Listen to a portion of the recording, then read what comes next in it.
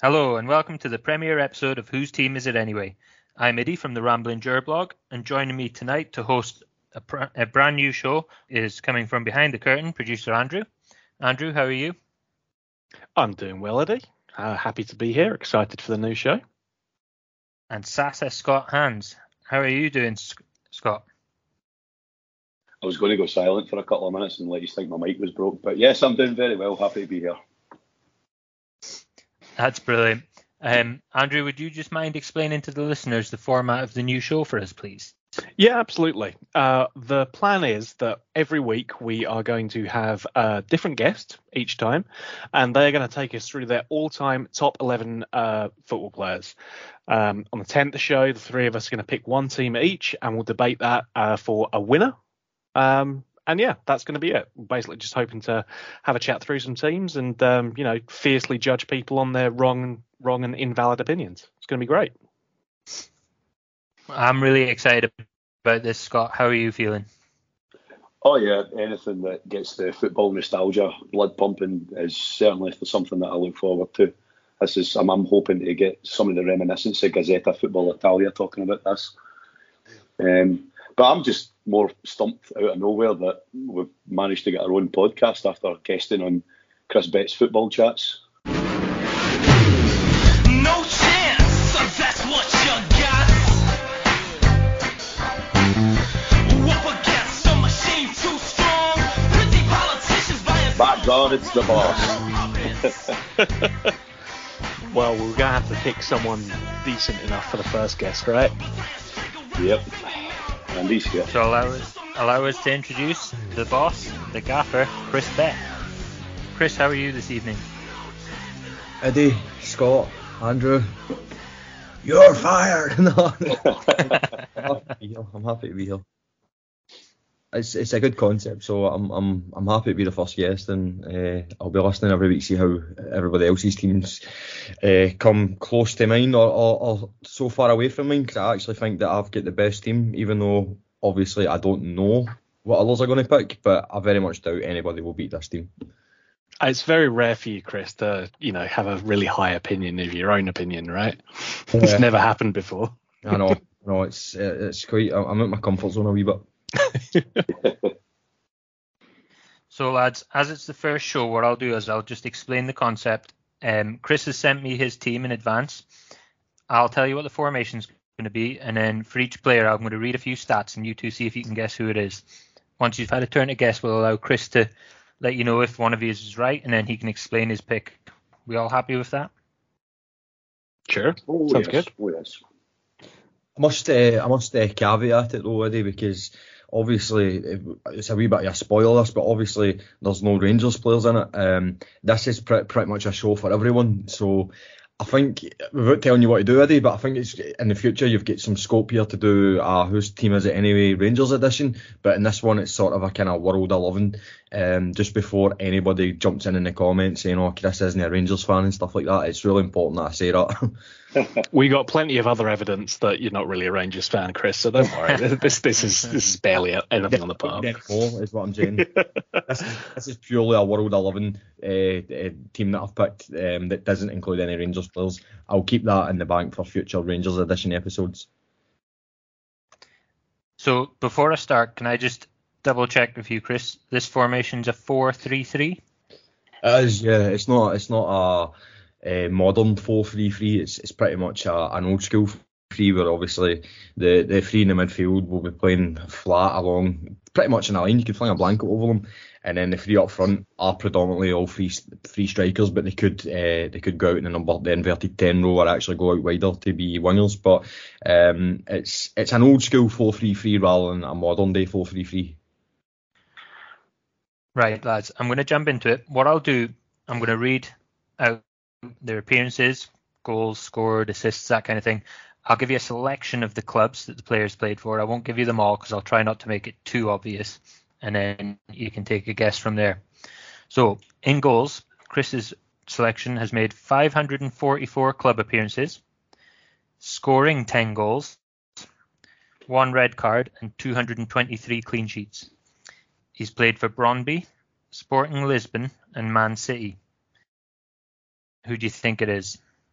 It's an easy I'll go one. to you, Scott, first. I'm going to say Peter Schmeichel. Producer Andrew? As I was saying to you guys off air just before we started recording, I'm going to be hopeless at this, so I'm going to copy Scott's answer.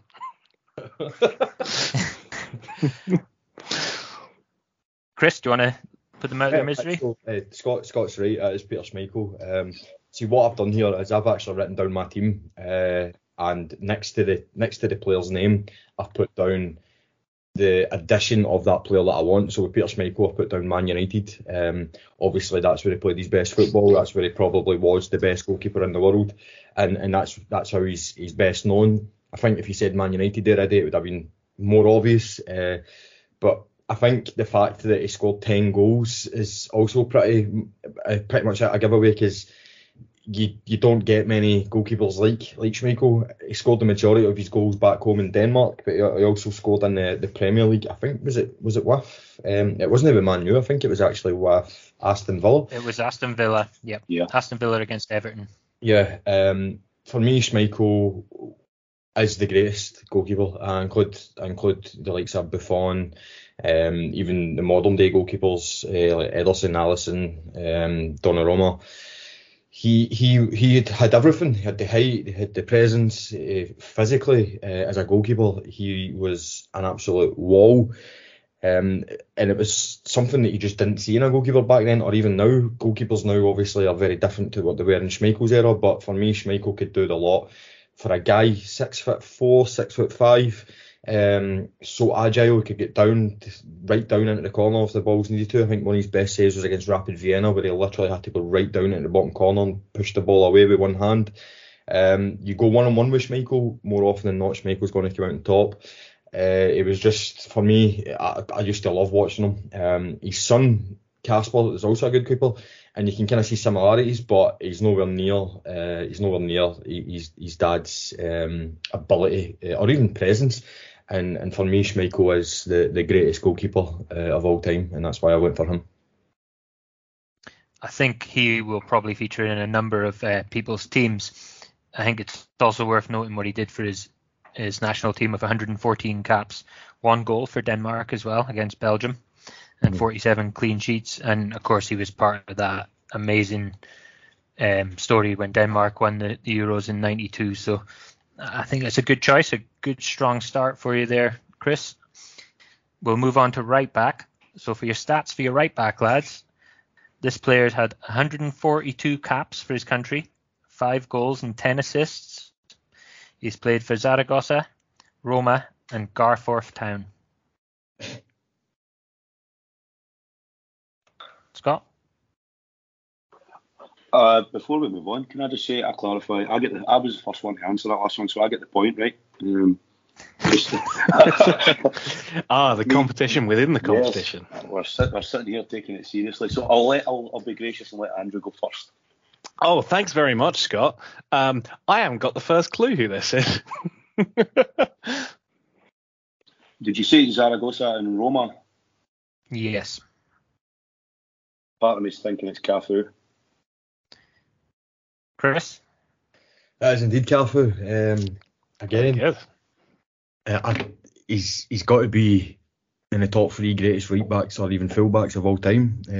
Probably for me, he is the greatest of all time. He was way ahead of his time. He played the game the way fullbacks play the game these days. You look at Gary Neville, for example, a fantastic right back, but he didn't have that attacking instinct, or kind of going beyond the right midfielder and playing basically as a winger at times.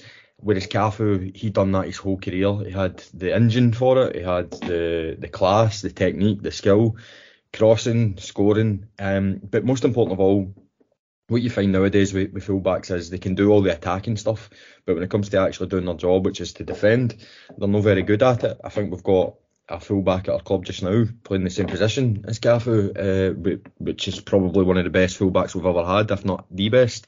But when it comes to defending, we see that that's where he lacks in his whole overall game. Whereas Cafu, he could actually defend as well. Very tenacious, solid, strong, And it was a no-brainer. I don't think anyone came close in my head to actually taking the right back spot other than Cafu. So again, I'm 2 for 2 here, 2 of the best. If anyone chooses any two differently from Schmeichel and Cafu, then I have to say they're wrong. Brazilian Broadfoot. Just to qualify again, just obviously what I said about Schmeichel, where I put down the team that they played for, which I felt they played their best football. For Cafu, he was fantastic for Roma, but I actually think he went up a level with Milan, and every time he played for Brazil, he was just utter class. So I've kind of put Brazil-Milan edition. I would agree with that, Chris. I think he's one of these players you used to watch lighting up the World Cup. Just absolutely sensational player. I couldn't agree more with a right back. I think the concept of our fans calling Tavernier the Blue Cafu shows exactly the impact that Cafu had on the football landscape, that even now in 2022 we're comparing players to him. I think that's a really strong choice you've made there, Chris. I've got a Rangers connection with Cafu, actually. What ex-Rangers player did Cafu basically anoint as his successor? I'd be very surprised if any of these get this. Alan Hutton? No. Scott, I'm not even going to ask Andrew. Scott, you want this? Was this at a club level? Yes, at a club level, but this guy also played international as well, but he played for Rangers also. I'll be very surprised if he's get it. It's going to be something stupid like Krabari or something. I was about to say him. Krabari didn't play fullback, to be fair. Are you sure? I mean, it is Ali. Yeah, it's entirely possible he did at one point. Oh, well, that's true. I'll take this one as an interesting pub quiz one that I'll note for future reference. It was John Flanagan. Wow. Jesus. Whoa. Liverpool fans used to call him the Red Cafu. I think it was a Scouse Cafu, one of the two. So, and Cafu actually said, this lad is my successor. It's quite an unbelievable story. If you don't believe me, Google Cafu, John Flanagan, and you'll see that John Cafu actually picked him out to be the next best right back in the world. And this was around the time Brendan Rodgers was the manager of Liverpool, and they almost won the league, where John Flanagan was... The John Flanagan we got wasn't the John Flanagan that initially broke through that Liverpool team. We got a solid right back who was horrible going forward, but the John Flanagan of the Liverpool era, he was flying, and Cafu picked him out as being a successor. So even the greats get it wrong sometimes. So what we're saying is fantastic right back, terrible scout. Yeah, pretty much. So Rangers are second in the scouting department now. So we're moving on to centre backs now, and I have to say before we actually get into it, I think people are going to struggle to pick a better centre-back pairing than what you've selected here, in my opinion. Very impressed with a strong selection. So to start off with, our first centre-back has 1 Ballon d'Or, 1 World Cup, 2 La Ligas, 2 Italian Cups, and 1 UEFA Cup. He's played for Napoli and Parma. Who is he? Andrew, we'll go to you again since Scott's winning 2-0 at the moment. I'm pretty sure I can picture this guy in my head, and I cannot for the life of me remember his fucking name. It's been a long week, okay? No, I don't know. Sorry. Scott? When you said probably one of the best pairings ever, I was humming and hawing at the start, but when I get that clue, I'm going to have to go with Alessandro Nesta. Oh.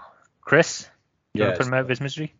It's no Alessandro Nesta. This guy is far superior to Nesta. He is Italian, Scott, if that helps, if you want to have a second bash at it. Well, for me, my ideal starting back pair. And wait, no, Scott, don't. You can tell us once we've had the two of them. Okay. Right, I'll go for Maldini then. Well, I don't think he actually played for Maldini didn't play for Napoli or Parma. It's Cannavaro, Fabio Cannavaro. Fabio Cannavaro, great choice. Very nice. This guy was just tremendous. The stature of him, 5'8", 5'9", so pretty similar to me. It was the defender. I played right back. I didn't play centre half. I get put at centre half sometimes, but I was more in the sweeper role because obviously I'm not going to attack many balls because of my height. And with Cannavaro, he didn't attack many balls. He read the game like it was a book, and he was 4 or 5 steps ahead of everybody. And then the odd occasion the ball did go over his head, you still want to get by him because he would use his strength, push out the way, turn, and then pass. He was just tremendous. One of his biggest attributes was his pace, his recovery pace. Now, recovery pace can be taken as a bit of a negative attribute, because the whole point of saying that somebody's got good recovery pace means that they've made a mistake and they have to get back in time. And with Cannavaro, it was pretty much deliberate that he gave players that inch or two so that he could get back and win the ball, because 9 times out of 10 he would win the ball. And that to me was just, it was like watching him play is so difficult to describe, because he's not your typical 6'5" ugly centre half who headers everything. He knew when to go and when not to go, and he was always in the right position at the right time. And it was just, I think he's the only centre defender to ever win a Ballon d'Or, and it came off the back of Italy winning the World Cup, where it was just flawless. And I loved Cannavaro. I absolutely loved him. And I don't think, again, this is a bit of a kind of out there prediction, but I don't think we'll ever see the likes of Cannavaro ever again, because he's, for a player like Cannavaro to be a centre defender in the modern game, he's just far too small. And that made him all the more appealing to me, because I was about to say I could see similarities between me and him. No, I think the similarity is just the height, but you know what I mean. And which version of Cannavaro did you pick? Well, obviously Italy, that's where, that World Cup was just tremendous. I could have obviously went with Parma, but I felt as if he was still a kind of developing player at that time. He wasn't a finished article. Do you know who I think get the best out of Cannavaro? This might be pretty controversial, especially Scott being a big Serie A fanboy. You could think of Juventus, but I actually think Real Madrid get the best out of Cannavaro. So you're not going Bengal Tuskers then, no?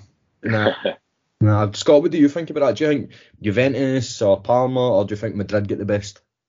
I'd probably side with Juve getting the best out of him. I'm really annoyed at myself for not getting him. Absolutely fabulous player. I agree with everything you said, apart from saying that he maybe wasn't so good. He could leap like a salmon. Oh God, 6'4" centre forward. Sometimes just couldn't get near the ball with him in there. Absolutely fantastic player, and surprising. I seen an interview with him on a YouTube channel a couple of years ago. Excellent English speaker as well, having never played in England or America. I was going to say, if the Gio experiment doesn't work out, maybe we can have a wee word with him. But however, Gio's last job was in China, and I believe that's where Cannavaro currently is managing, so maybe we should just stay clear of him. Well, yeah, I mean, the Chinese management stream hasn't been that successful this year, because obviously Gio hasn't worked out for us, Benitez didn't work out for Everton, so it's probably not a market we want to be tapping in for managers going forward. No. I'm just looking at Cannavaro's Wikipedia here. He's the only defender who's ever won FIFA World Player of the Year, ever. Which is probably a mark of the man, right? I don't want to undermine you, Andrew, but I did say that.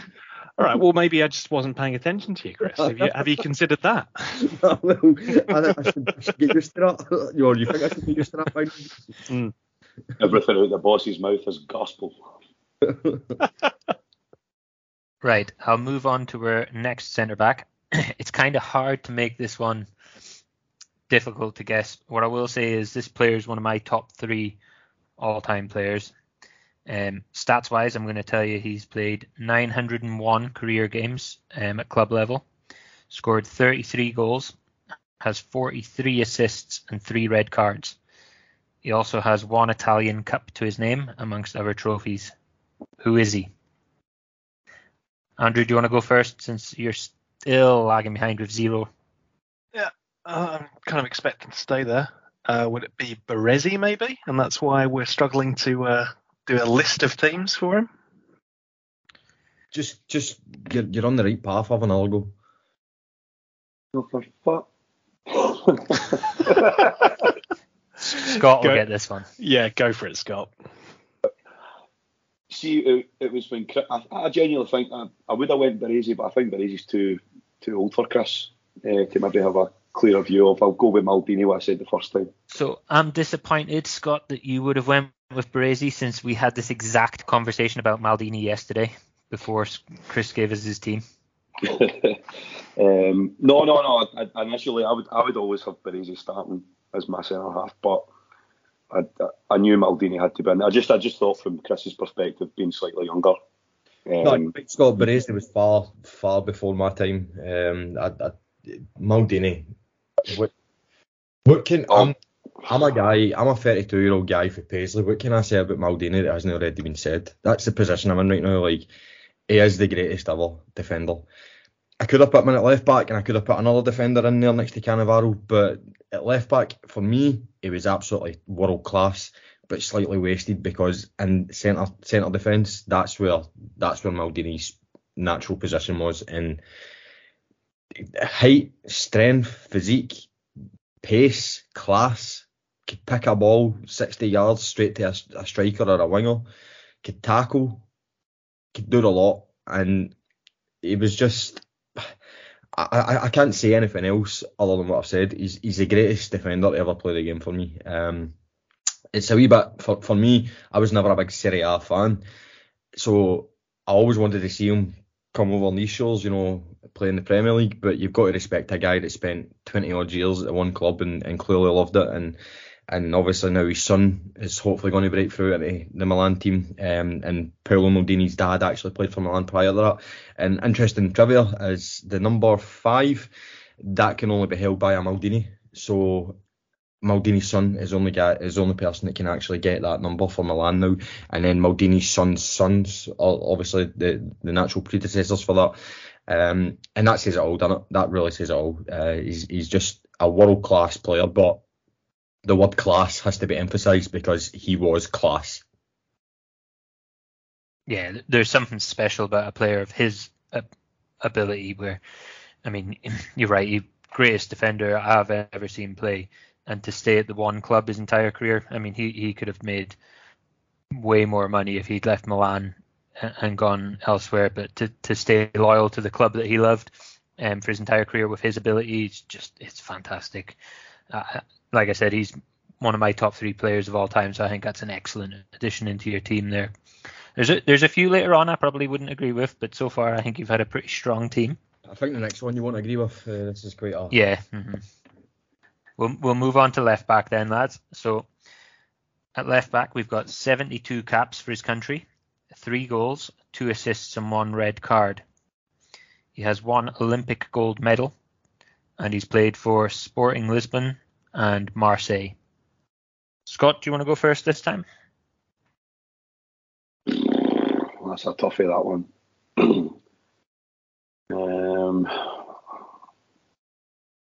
Trying to think of teams that have won the Olympics, but see, to be honest with you, I absolutely take no interest in Olympic football whatsoever. Marseille and... Please don't say that if we ever get Craig Moore on the show. Oh yeah, brilliant. Socceroos and Olympics and smashing. I'm genuinely stumped for this one.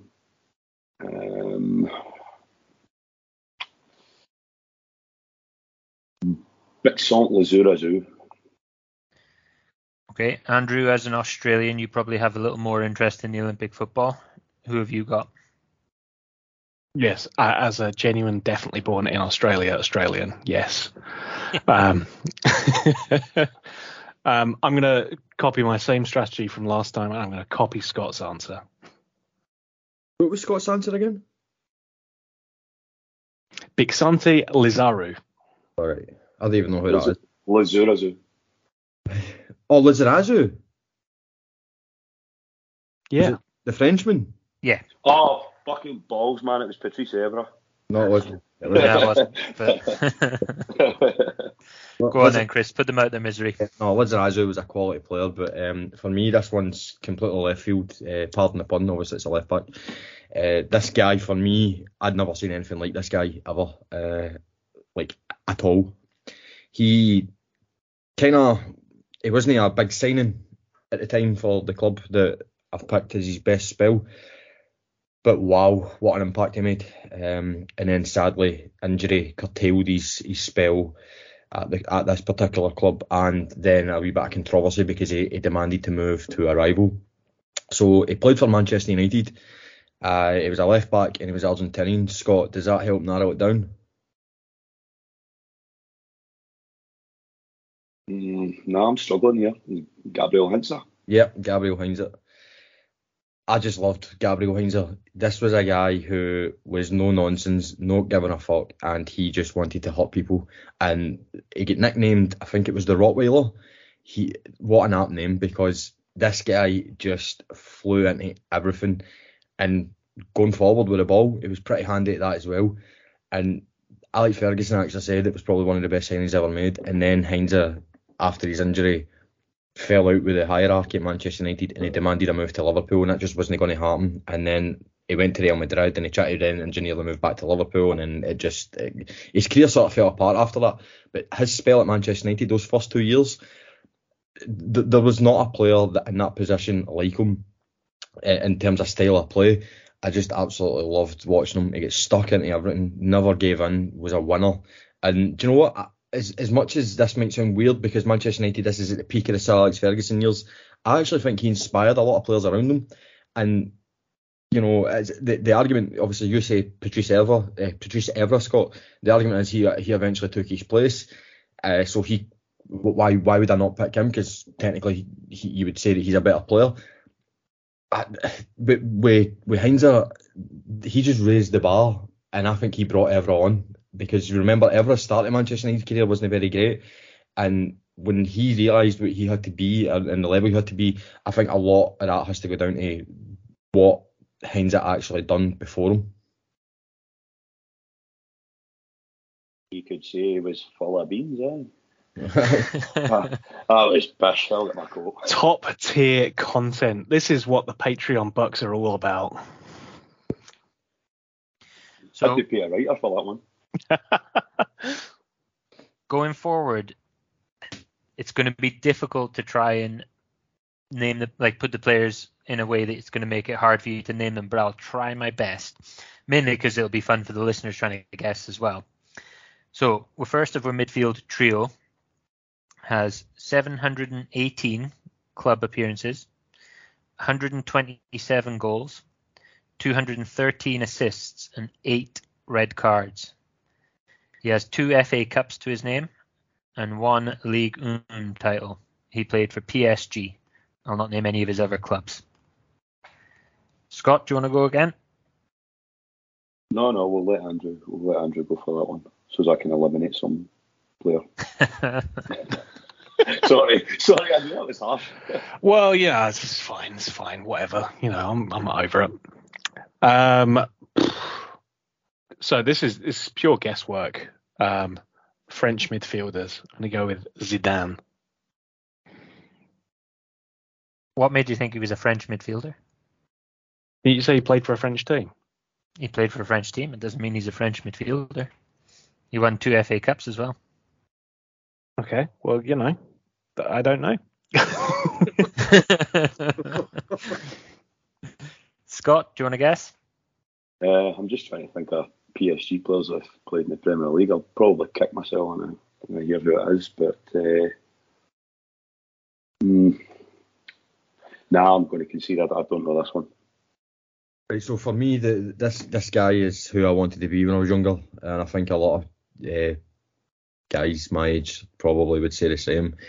Whether or not they're willing to admit it, because obviously a certain stigma comes with this player, purely because of his lifestyle, maybe. I think Elton John didn't play for PSG. Was that? Do you know what? Elton John isn't a bad guess there. Because I believe them two are friends. Yeah, that's exactly. He was the first global superstar in my era. For fuck's sake. I'm not saying obviously there wasn't superstars before him or even after him, but this guy was just guy. Everything. For me, his ability doesn't get spoken about enough, because obviously his stardom is all that ever gets spoken about. But obviously I'm talking about David Beckham. Just a world-class player who could do everything: pass, shoot, cross. And do you know something? The one thing about David Beckham that always gets overlooked was his work rate.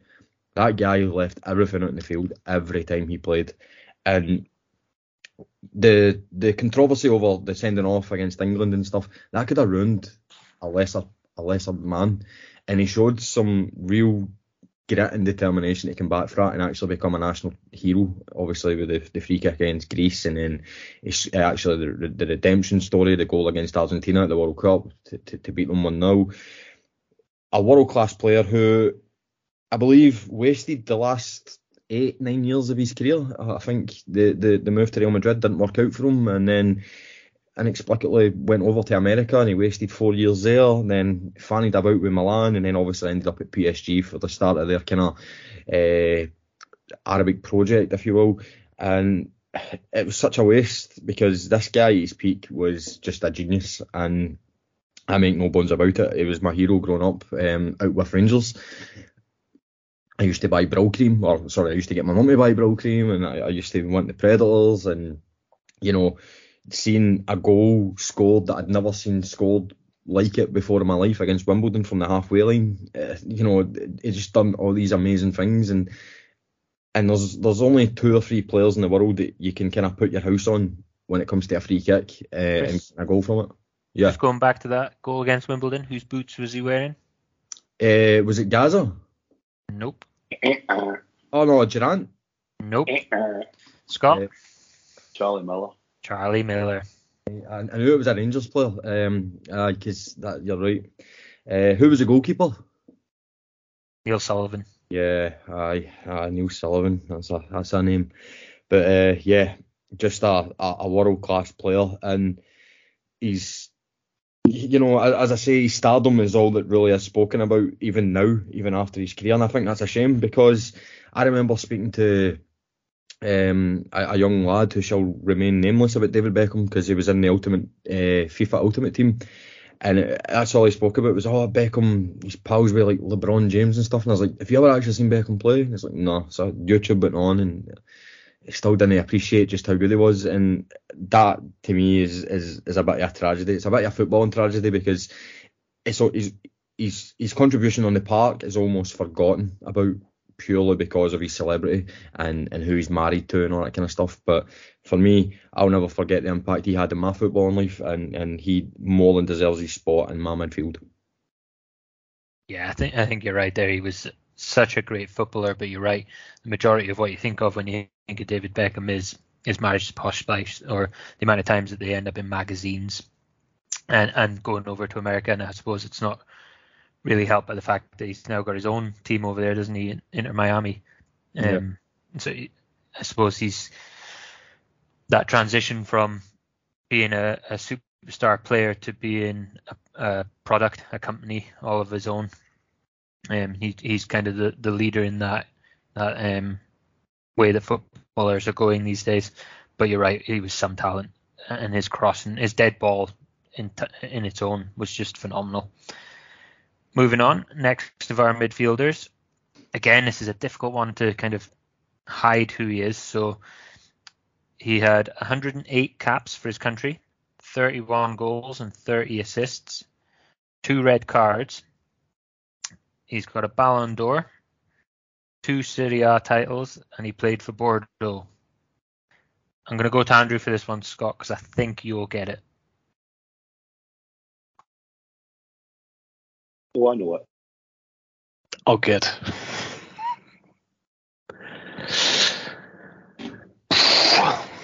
I've no idea. Go on, Scott. Okay. Help me, Scott.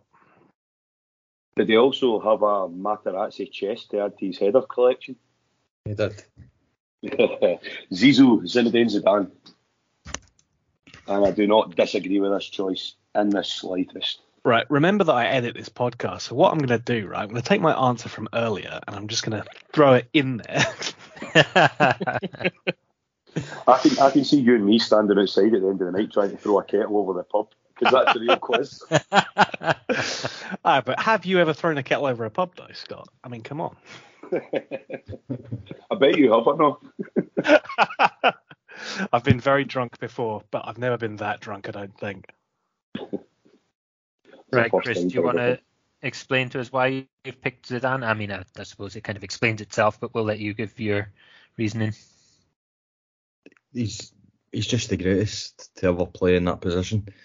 So elegant, so classy. Just he could do a lot.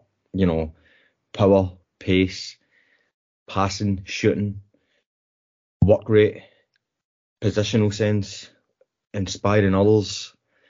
And you look at all of his achievements in football with Juventus, Real Madrid, and France, and you can talk about that goal at Hampden, but one of his greatest achievements is actually what Scott touched upon.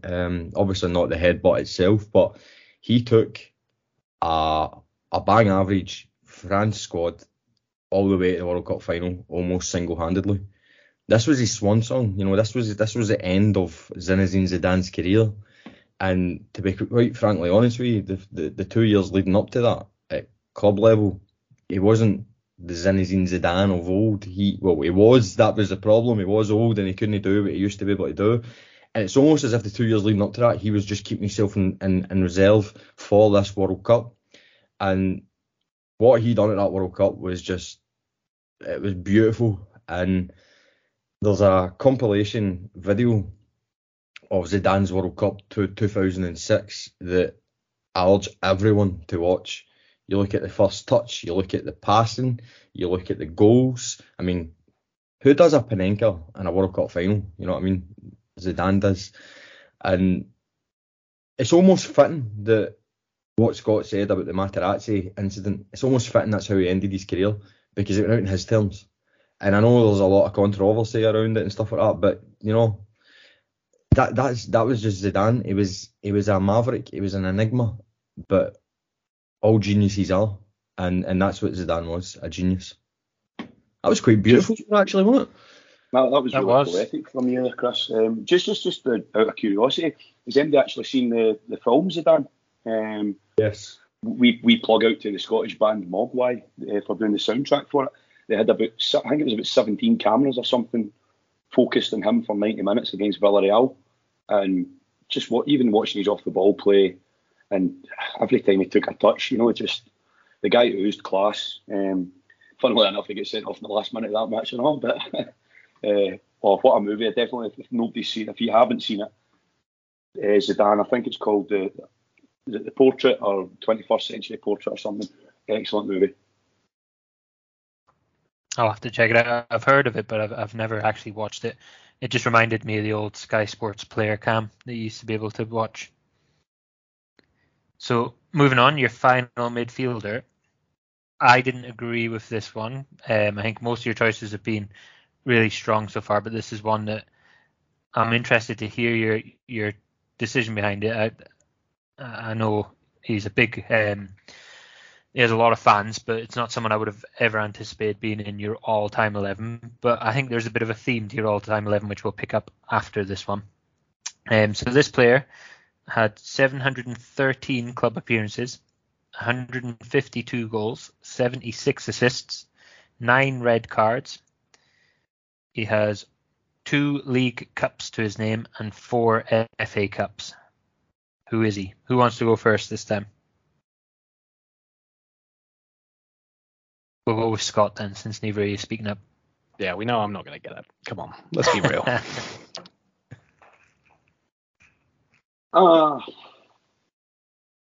See, when you said that there was no Rangers players, the friendlies count? Friendlies count? Well, no. Even if I don't think this is relevant to this player. Right, okay then. 9 red cards. I'm going to swing towards Paul Scholes. Yeah, you're right. Paul Scholes. Sorry, Eddie. I see where Scott was thinking there. Were you thinking of Gerrard? Scholes or Gerrard. If he'd have said that, he might have pulled a Rangers top on at one point, then I would have went Gerrard. But Aye. I was just that was the one thing about Paul Scholes. So I'll let Chris take it away. But the thing we all knew, every time we made a tackle, even the ref had a chuckle. I think we can assure you that Chris wouldn't be selecting Gerrard in his all-time at the moment. I think he's still a bit raw when it comes to him. See, the good thing about this is we're trying not to timestamp this podcast, and you could probably say that in about 10 years from now. and it's still not true. The Gerrard being brought up is actually quite relevant because when it comes to English midfielders of my generation, you get Gerrard, Lampard and Scholes. Now, everybody's got a different opinion on each of them and who do you think's the greatest, all this kind of stuff. People will say Gerrard because he single-handedly took Liverpool to heights that no one ever expected. People can say Lampard because he became obviously the highest goal scorer in Chelsea's history from midfield. But no one ever really appreciates Scholes the way he should from a fan's perspective. But then you read the quotes of guys who actually do appreciate Scholes, talking about Zidane, Kaká, Figo, even his Manchester United teammates, Sir Alex Ferguson himself. Scholes was the greatest English midfielder of my generation, and I said that even when Gerrard was in my good books, and I stand by that today because Scholes had, I wouldn't say he had a lot, but in an attacking sense, he did. He was amazing, and there just isn't enough appreciation for him purely because, and this is what separates Scholes from Lampard and Gerrard for me, is his off-field persona. This is a guy who's a multi-millionaire. This is a guy who's won Champions Leagues, Premier Leagues, FA Cups, League Cups, Super Cups. He's played at World Cups, Euro Championships, over 500 appearances for Manchester United. And genuinely, if you got him to walk down the street today and that street was full of teenagers, no one would know who he is. And that's because he was no hassle off the pitch to Sir Alex Ferguson at all. There was never any controversy. There was never any baggage with the guy. And one thing that I feel gets overlooked as well is he retired, and then 6 months later, Sir Alex Ferguson put an SOS out to him, and he came back for 6 months, and his first game back was in a Manchester derby, inspired Manchester United to win. Who even does that? Like that's just crazy. And for me, as I said, the best English midfielder I've ever seen, and a huge loss to England when he retired. And I actually believe if Sven-Göran Eriksson actually managed to fit him into the system somewhere or another, England would have had a better chance of getting a major honour, because the difference in England without Scholes to the England with Scholes was quite noticeable for me. So yeah, Paul Scholes is a footballing genius for me, and it doesn't bring all the shit that normally comes with a footballing genius like Beckham, for example. I mean, the two guys grew up together, they came through the same academy, and look how both their careers went off the park. And people can say that, yeah, Beckham made more money and stuff, but Scholes was never interested in that. Scholes just wanted to play football, and you've got to respect that. It's just, it always came across as a wee guy trapped in an adult man's body because his enthusiasm was so infectious.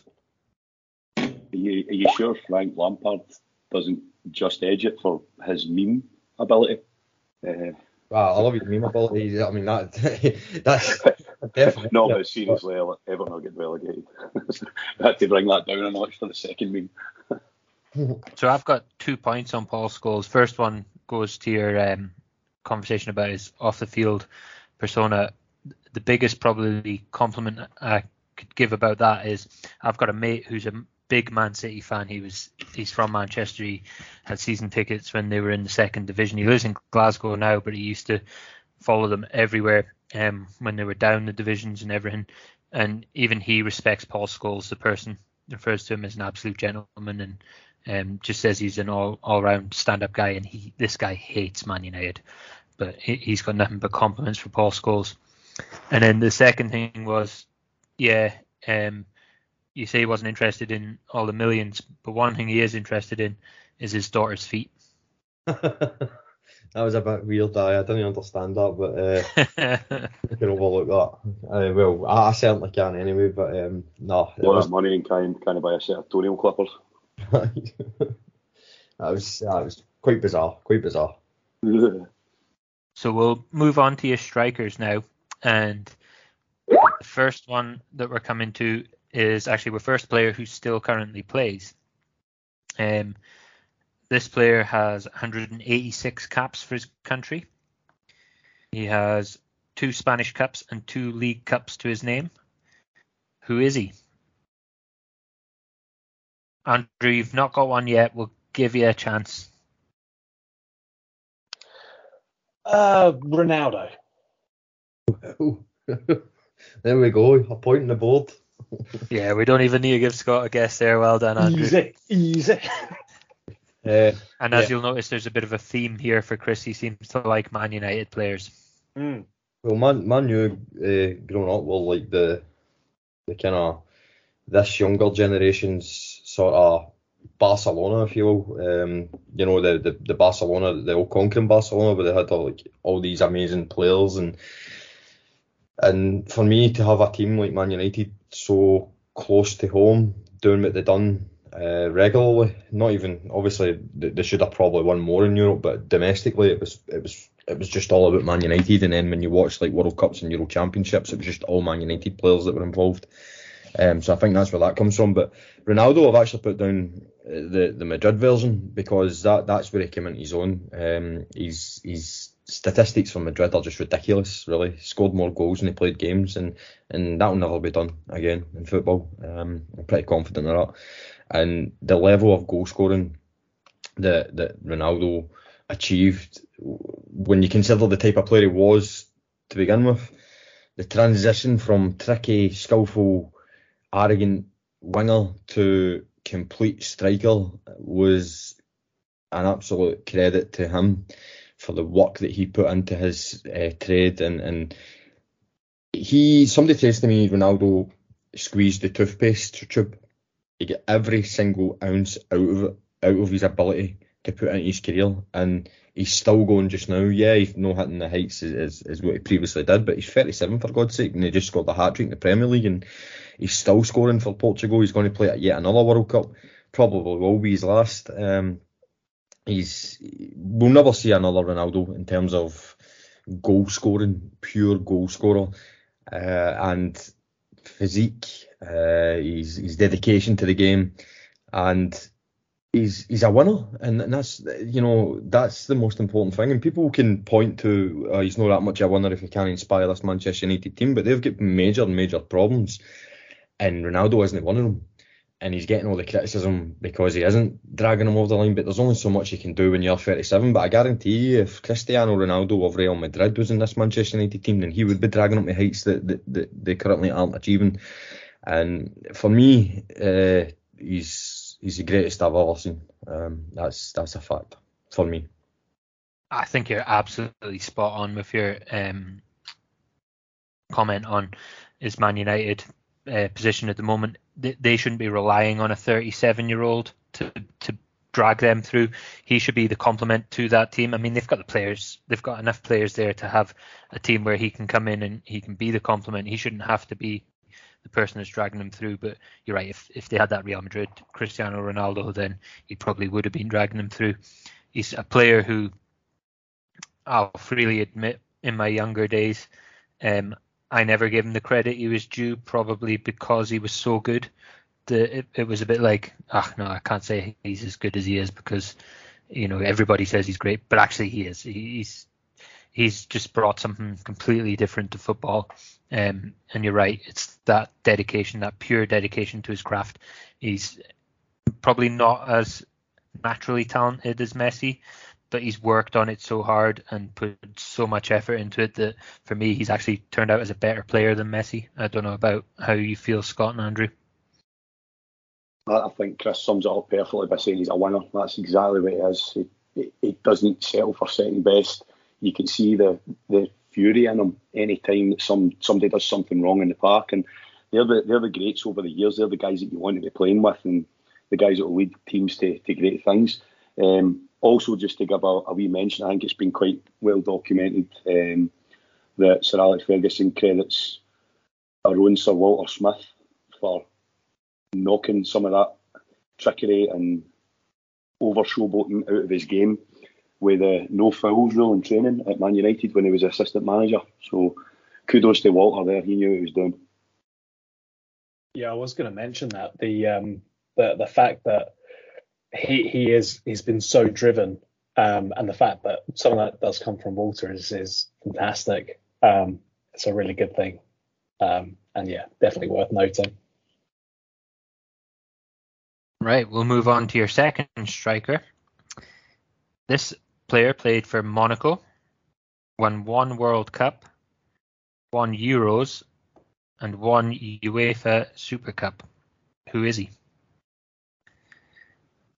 Scott, do you want to go first since Andrew went first last time?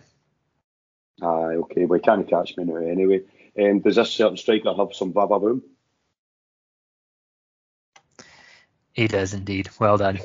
Sorry, Andrew. Scott's got that one straight away. Thierry It's Henry. another one who was difficult to try and hide who, because you say any of the other clubs and it becomes obvious. So, Chris, do you want to give us your reasoning behind Thierry Henry? Yeah, obviously it's the Arsenal version. Thierry Henry, he was to say that this guy was a genius is understating it. I mean, so innovative and so classy and raw pace as well, which is always exciting to watch for me. And he wasn't meant to have that career. You look at his career prior to Arsenal and Monaco, he was, done okay. Juventus, they played him out of position a lot, and he ended up pretty much playing in that position anyway with Arsenal, although he was playing through the middle. But you see him more often than not taking the ball out from the left or the right. And again, it comes down to Ronaldo for me. Henry obviously had the ability, but he had to really work hard at his game to get to the levels that he got to, and by God did he do it. And to overtake Ian Wright's record at Arsenal, and then the style and the manner in which he'd done it was just a joy to watch. Watching Henry on the ball, taking men on, guys, no mugs by the way, unable to contain him, and then making them look silly, and then having a cheeky, classy finish at the end of it. Fantastic. I can remember one goal against Manchester United where the ball came to him, he chipped it up, he turned around and volleyed it, top corner.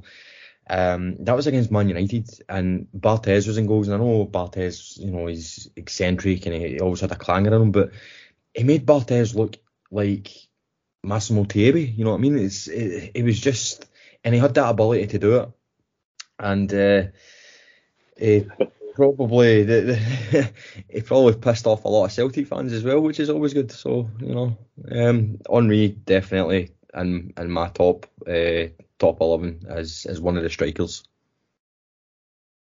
I was going to mention the incident that Chris is referring to at the end there, because I remember sitting in a pub with a mate of mine who was a big Republic of Ireland fan, watching the playoff. And it's probably one of the funniest moments I've ever had watching football with someone, because he was beyond raging with Thierry Henry after the winner that he got in that playoff against Republic of Ireland. It was one of the best goals that's ever been scored. Absolutely, yeah. It's a rare effort to handle the ball twice. You're lucky you never sat next to me when we had Ricky Foster at right back, by the way. Yes, quite. But yeah, I can't add anything more to what Chris said.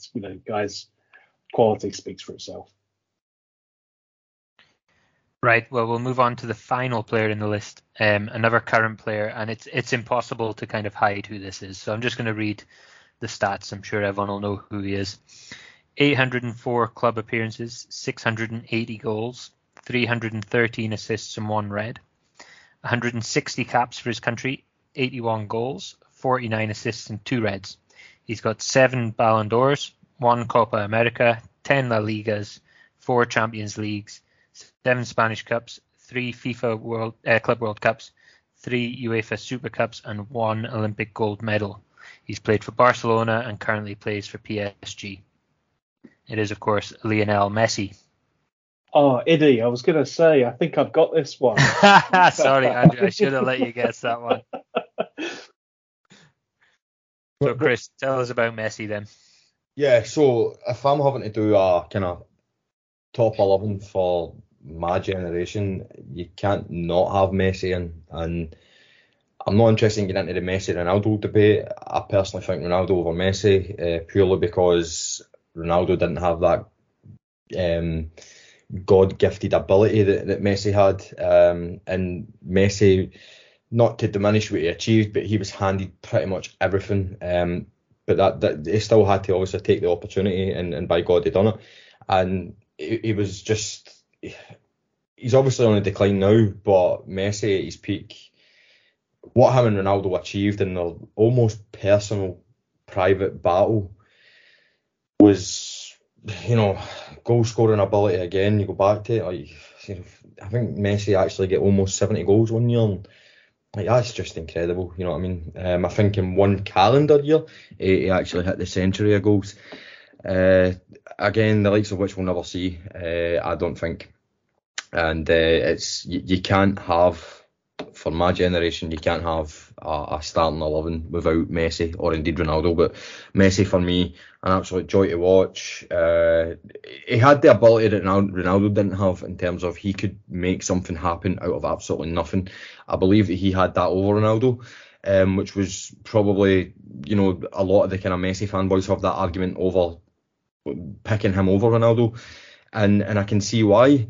And it was just amazing to watch. Don't get me wrong, I think the Barcelona team that he was obviously the focal point of, it became a bit boring and laborious at times, because they just won everything, and their style of play actually became a bit boring.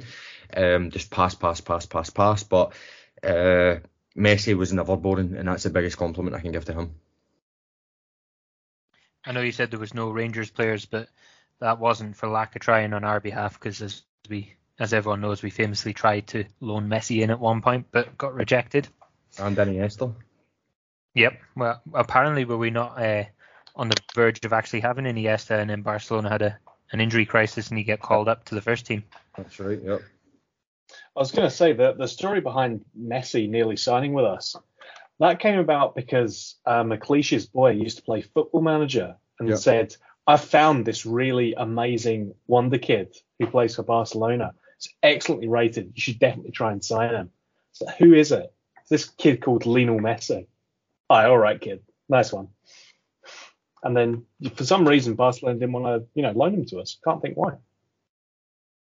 Can you imagine if Messi had played for Rangers? That would have been tremendous. But that was a great starting 11. Couple in there that personally myself, I might have some questions around him if somebody picks him when we go to the debating section of the show. But thank you very much for presenting your 11 for us, Chris. Yeah. So I'll just I'll thank Scott for co-hosting.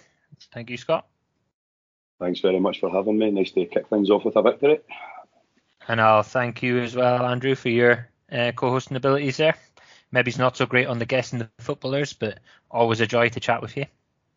Oh no, I'm 100% going to be the Falkirk to Sassa's Rangers here, so that's fine. I fully expect to not win any of the competitions, but it's always a pleasure to take part, right?